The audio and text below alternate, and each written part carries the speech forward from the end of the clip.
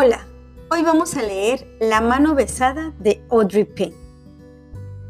Chester Mapache se detuvo en las afueras del bosque y llorando dijo: No quiero ir a la escuela.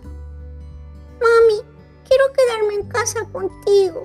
Quiero jugar con mis amigos, jugar con mis juguetes, leer mis libros y columpiarme en mi columpio. Por favor, ¿puedo quedarme contigo? La señora Mapache tomó a Chester de la mano y frotó su nariz contra la oreja de su hijo.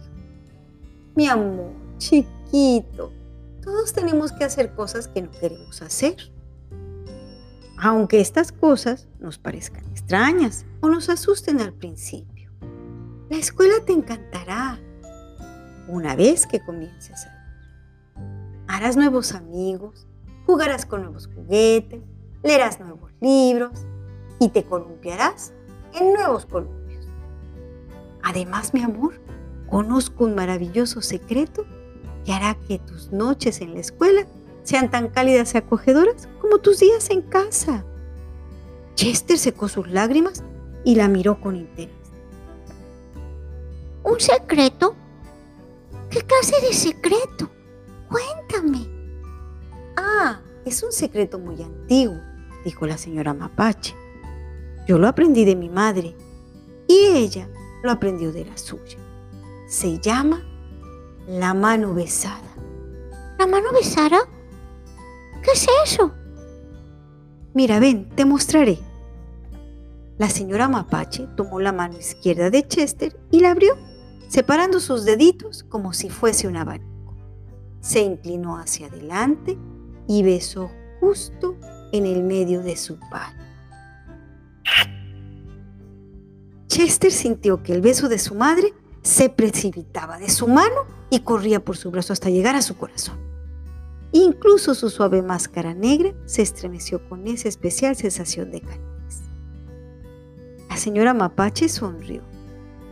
Ahora, mi amor, cuando te sientas solo y necesites un poco de cariño como el que recibes en casa, solo presiona tu manita sobre la mejilla y piensa: mami te ama, mami te ama. Y ese mismo beso saltará hacia tu carita y te llenará de cálidos y acogedores pensamientos. Tomó la mano de Chester y con mucho cuidado envolvió el beso con sus deditos. Pero deberás ser muy cuidadoso para que no se te pierda. No, mi amor, no es cierto, no te preocupes. Cuando abras tu manita, te prometo que el beso permanecerá ahí pegado. Chester estaba encantado con la mano besada. Ahora sabía que el amor de su mamá estaría junto a él donde quiera que él fuese. Así que esa noche, Chester se paró frente a su escuela muy pensativo y de repente se volvió hacia su madre y sonrió. Mami, dame tu mano, por favor. Chester tomó la mano de su madre entre las suyas y separó sus grandes dedos familiares en forma de un abanico. A continuación, se inclinó hacia adelante y besó el centro de su mano. Ahora, mami, tú también tienes la mano besada. Bye, te amo, mamá.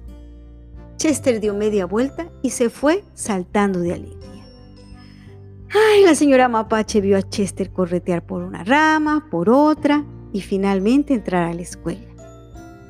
Mientras el señor búho ululaba indicando el comienzo del año escolar, la madre de Chester presionó su mano izquierda contra su mejilla y sonrió. El calor del beso de Chester llenó su corazón con palabras especiales. Chester te ama, Chester te ama. ¿Y tú? ¿Ya tienes la mano besada?